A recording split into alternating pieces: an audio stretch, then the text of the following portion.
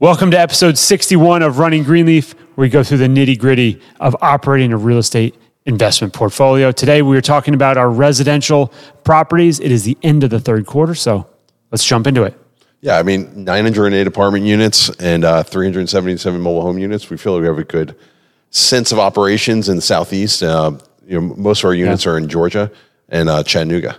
Yeah, and where our apartments are 93% occupied and our mobile homes are 98% occupied right now. So if we jump in right to the main point, which is distributions, right? That's where it kind of all starts. And right now on our residential side, specifically on the apartments, about half of our apartment assets are making distributions while all of our mobile home assets are making distributions. So we're going to go through a little bit of what's happening on the ones that are or are not making distributions and really the main levers that we see that happen in the business to drive that. So start with really retention.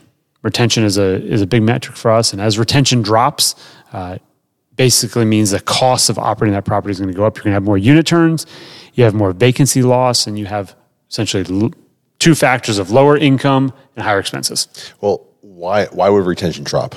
Yeah, I mean, we're seeing if someone's not going to renew or they're moving or job relocations. You know, we track all of the reasons that someone doesn't renew, but historically that has not provided us with a definitive answer as to why someone does not renew their lease. But ultimately it comes down to two factors, and we believe that's quality of the service they receive for their home and the price that they're paying. So the balance of those two really dictates what your retention rate is going to be. And that's why we look at retention as really the driving factor of if we can increase rental rates or not.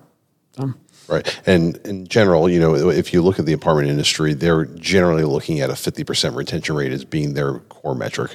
We try to hold to a 70% retention rate to really focus on controlling our costs quite a bit more. Yeah.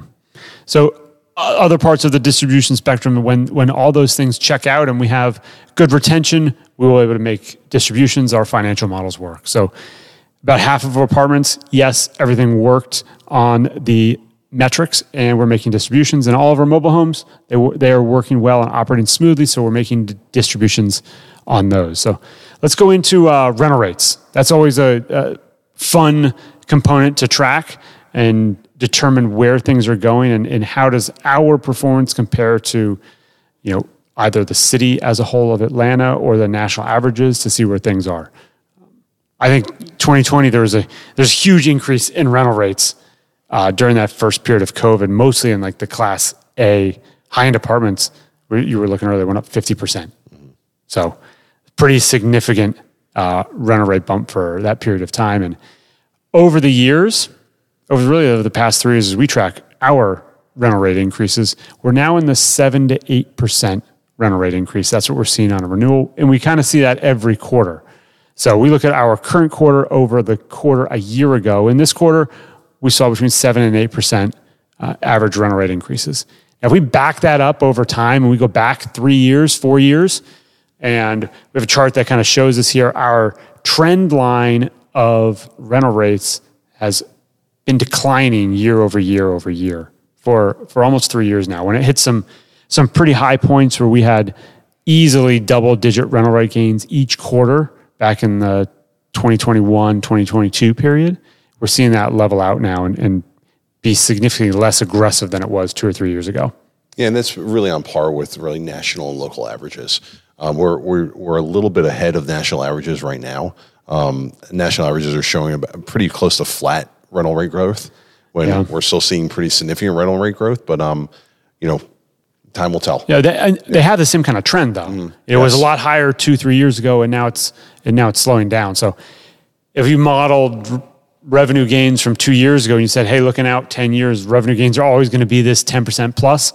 Right. It's like, that's not what we're seeing in our experience. We're still seeing healthy revenue gains in the Southeast and the Atlanta market, better than national averages, but still declining, but positive. Right. So, okay, think about retention. We mentioned this subject a little bit, and it's obviously a metric that we focus on, we beat on. We're always looking at what our retention numbers are. And we've been pretty consistent across the portfolio. Now, that means there's some outliers within that within those numbers, but we've had 65 to 67% retention for the last 5 quarters in a row. So it's really, it's held steady across the board, and we're seeing strong retention within the portfolio. Again, our target is 70. So at 70%, we're seeing the ideal mix of rent growth and expense controls. So anytime retention is lower than that, we're going to see higher expenses. If retention is higher than 70%, we're going to see lower expenses. And as a result of that, when retention is higher than 70%, we look to raise rents more aggressively. Then if retention is below 70%, we get a little bit softer on our renewals and our rental increases. Right. Yep. Exactly. All right, let's go through some operational updates. And we want to touch base on some of the properties that we own and some of the performance metrics we're seeing there and really dig into the details of those assets. So first, let's talk about Kingstown. It's a deal that we've owned for quite a few years. It's right here in Atlanta, and we bought it at a good basis as an asset we would like to hold long term. But this quarter, it's not making distributions, and we face some challenges there around 2 factors. One was our taxes. So when we think about how much taxes and property taxes we're paying at a property, the revenue, and we have 1-year rental contracts. So it's not like it can change that drastically year over year. And here our property taxes essentially doubled in 2023. We make estimates each year that we're going to see about a 15% rental rate, or not rental rate, tax increase rate. That's what we guess every year. This year we were off. It was 90, I think it was like 94%. So we guessed 15%. It came in at 94%. And that puts a damper in our cash for November and December tax payments. Right. And as a result of that, we have to get more aggressive on rental rate increases. We generally see higher turnover and expenses go up again. Yeah. Right now we're looking at around $1,150 a unit in taxes. It's going to go to $2,300 a unit in taxes. And therefore we're going to need to see over 10% rental rate gains starting now. And going back to some of our rental rate charts there, you see a bump in the fourth quarter. That's usually adjustments we're making to account for taxes and the increases they had for the year. So that's Kingstown. We like the deal. It's 39 units. We've operated for a while, and it's performed well and can continue to be well occupied. But we are at a point now where we're going to have to start pushing through some bigger rental rate gains. What were you saying? The average national rental rate was like $1,700? It was close to $1,700. And Atlanta, on average, is right below that, around $1,650. And Kingstown, we're $1,150. $1,150, yeah. So we're still way behind. And Kingstown's a pretty urban located property. It's very much in town. It very much is benefiting from all the growth of kind of urban Atlanta. So we should be able to take some pricing there. Yeah, and we have 2 unit floor plans there. So we have our 3-bedroom, we have our 2-bedroom units that are there. So we're between $1,000 and $1,150. And it essentially comes out to around $1.20 a square foot in rent that we're getting on that asset. And those rents will have to go up here as we start the fourth quarter to meet our tax obligations going forward. It's kind of the new bar for what taxes are going to be at. So, all right, one other deal, a similar situation is 1209 Memorial. And we own a bunch of deals on Memorial Drive. It's one of our favorite places and great investment opportunities over the years there. And we own a deal. It's 24 units. It's also townhomes. Right there. Also townhomes, yeah. So they're normally pretty high demand. Finding affordable townhomes is quite challenging in this market, probably in any market, right? But there we saw taxes go up 50% in that market. So taxes were already a little bit higher, but we were paying around $1,750 a unit for taxes, and now we're going to $2,600 a unit for taxes. So I remember when we were buying these properties, we were going into the properties and taxes were $300, $400, $500 a unit, and we were projecting them to go to $700, $800, not $2,400. Right, and rents then too were like $600 or $700. Yep. A lot of times we're looking at the comparison of tax rates on a per unit basis, like what are we paying per month in taxes, and how many months of revenue go directly to just paying property taxes. So a lot of our deals, if we get to the point where 3 months of revenue is going to taxes, that's when we get into problematic areas, and it's typically an asset that we'll no longer hold. So here at, let's say, Memorial Drive or at Kingstown, we're just over 2 months of revenue. we're closely getting into an area where it makes it hard to operate without having a significant increase in affordability in rental rates there. Right.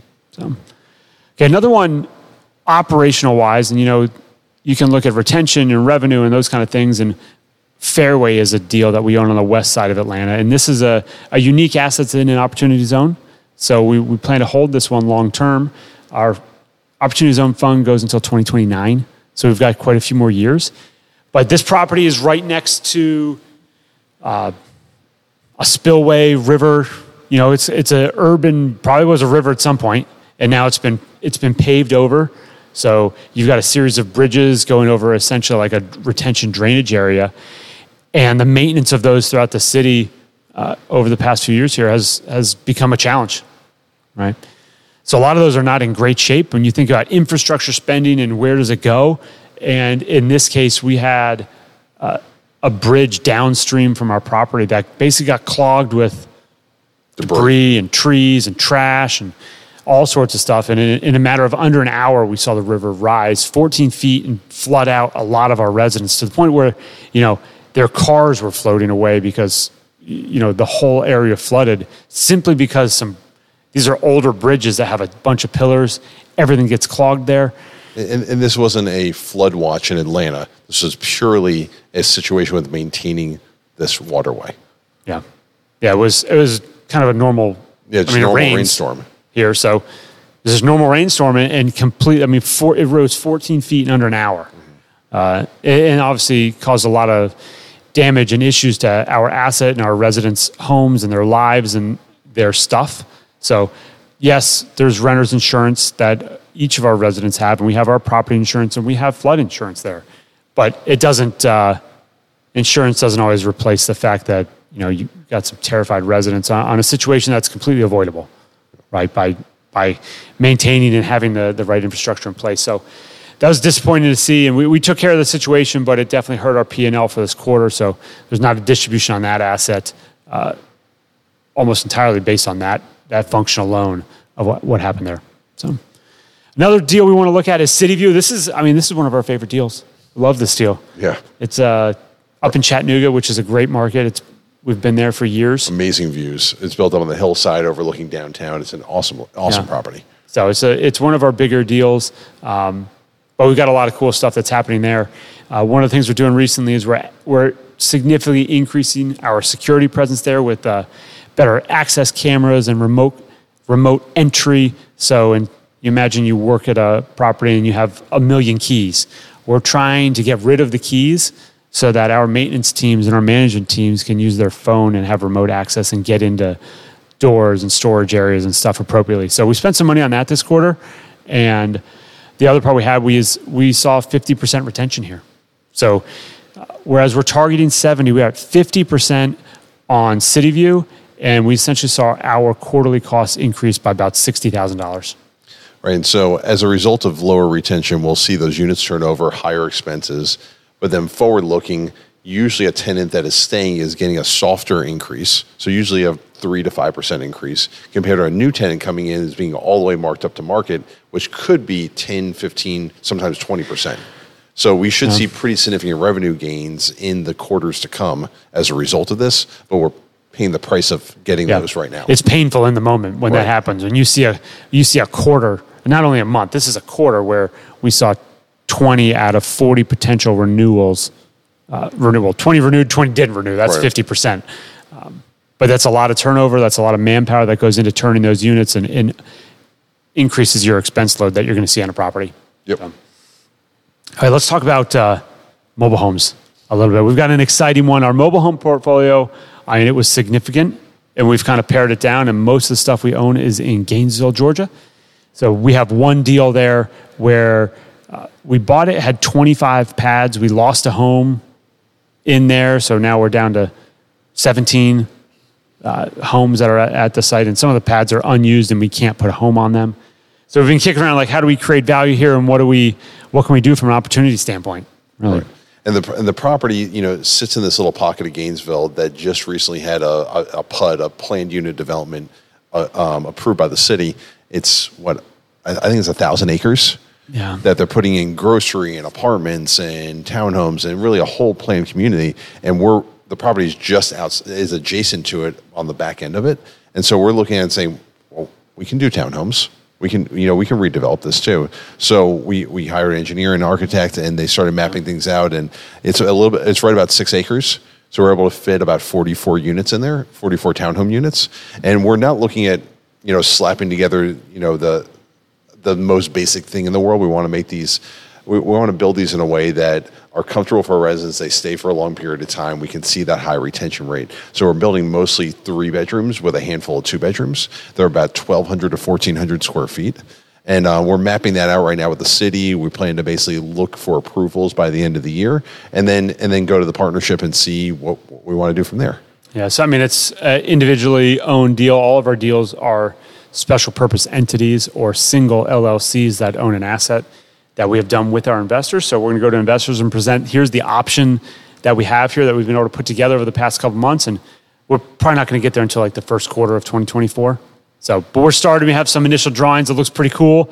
We're excited to see if we can do that on that deal. And if it can and the numbers work and the construction works, it's something that we could see happening on some of our other assets that are valuable pieces of land that we could arguably put higher revenue generating assets on them. Yeah, so I mean, a lot of our mobile home parks, our land basis is low enough that it's much, much cheaper to redevelop those and go buy any other piece of land that's zoned for townhomes or apartments. Yeah. And even some of our office assets, have either extra space or it makes sense to redevelop. Yeah, cool. Okay, let's talk about transactions. We're always buying something or selling something, and lately in the residential side, it's more been sales. And people normally ask us to what are you seeing in the market? Where's pricing? What does stuff look like? And we sold 2 deals this quarter. So we sold Rosecroft, which was up in Charlotte, and we sold a deal on the west side of Atlanta here. But overall, we exited almost 200 units this past quarter, and we saw very strong cap rates. We sold deals in the low 4% cap rates on our in-place numbers. Yeah, we're still seeing that people are out there willing to pay aggressive pricing and bet on the future rental growth. So I think we're still selling into a pretty strong market. We don't necessarily feel like the market's getting stronger right now, but it's fairly stable. Yeah. Transaction volume's down, certainly with interest rates going up, and we look at the remaining deals that we do have. Again, we mentioned almost 1,000 apartment units and 377 mobile homes. We're gonna hold most of those assets. We see strong fundamentals behind them, not only location based, but the type of asset they are and the growth we're seeing on each location. So our current plan is to hold, but we mentioned a couple of variables. If we see retention that drops too much, or we continually drops too much, or taxes hit that 3 months of revenue standpoint, at those points we would start looking to exit deals if we had them. But right now what's left in the portfolio is operating very well. It's well located, and we're very happy with its performance. Yeah. So, cool. One thing we want to talk about too is it was a Georgia bill that passed the Senate. It was called Georgia Bill 213, creative name, but it was interesting if you're a mobile homeowner. Essentially, in the past, we had continually run into situations where if we had a mobile home on site and it had been there for, say, 20, 30, 40 years, well, since that time, the zoning laws changed. And zoning laws they're always being updated and they move around. But what would happen is if you had a mobile home, say it was 35 feet long and maybe it's 700 square feet, essentially the zoning laws would change and now you need to have one that's 40 foot minimum, or maybe 35 is too big. And essentially you could be in a situation where you can no longer replace that home if you want to upgrade it, or if it's lost to fire or damage or wind or anything and damages that home, you couldn't actually replace it with each of the zoning laws that had changed. So this new Senate bill that they signed enables, if you have a mobile home that is damaged or does need to be replaced, if it was there, you can go put a new one in place. And it kind of overlays the... Yeah, it really preserved our rights as mobile home park owners to replace and upgrade the community without having to go fight with the city that they don't want more mobile home parks. Yeah, and it was to put in a new mobile home too. It's like that's a huge benefit. It makes communities look nicer as well. So we'll look into some of that, of how that relates directly to assets we have. I mean, we've owned stuff in the past where we lost mobile homes on those assets, and our updates out, we're like, look, we can't replace this. There's nothing we can do. It lost, and zoning laws have changed since then. So we're going to go and we're going to look through and see if this has any impact that we can do on maybe getting some of our spots back or putting mobile homes into those locations. Okay, one more topic for today. We want to talk about making an impact. At Greenleaf, we're always trying to see how can we impact the community around us and leave it better than we found it. And this year we did, how many years is our summer camp now? This is our second year. Second year that we did Camp Greenleaf. It was tremendous. It was a nice test case last year, and this year we ran camp with so much confidence. We had 58 campers, and I think it was 53 volunteers come out of the week. The volunteers were a mix of our employees, of our residents. Actually came out and volunteered, of our vendors, of our investors.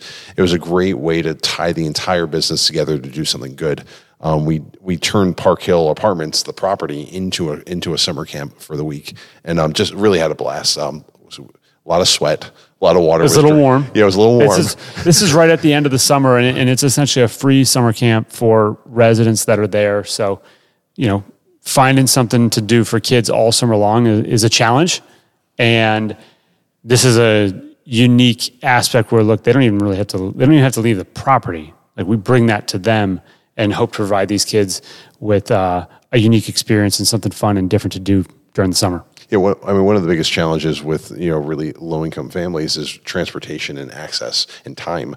And you're looking at if one of the parents is going to work, the other one's staying at home, but they have, say, 4 children, 3 children, even 2 children, but one of them has to stay home, the other one has to go somewhere. It's really hard to manage transportation. Yeah, so moving around is a challenge. So we really focus on how do we turn the property into a summer camp to make it very accessible. It's free for them, so of course affordable and fun. So that was great. And then as we look into fourth quarter, we look to do an impact event every quarter. And going into the fourth quarter, we do a toy drive for our mobile home residents. And we go to the mobile home resident and say, what's the wish list for your children? And we go shopping together as a company and as an organization with our vendors and our employees and our investors, and then we come back and wrap all the gifts and then deliver them to the houses. So. Yeah, we've got a big wrapping party that we do in the fourth quarter. It's a lot of fun, and we've got a good amount of people that come out and partake in that. So it's a great experience to do. Yeah, please come join. You're interested in adopting a family, we're happy to provide you more info on that as well. Yeah, cool. All right, that's our update. It's our update for this week. So back to work. Yeah. Thanks for watching, everyone.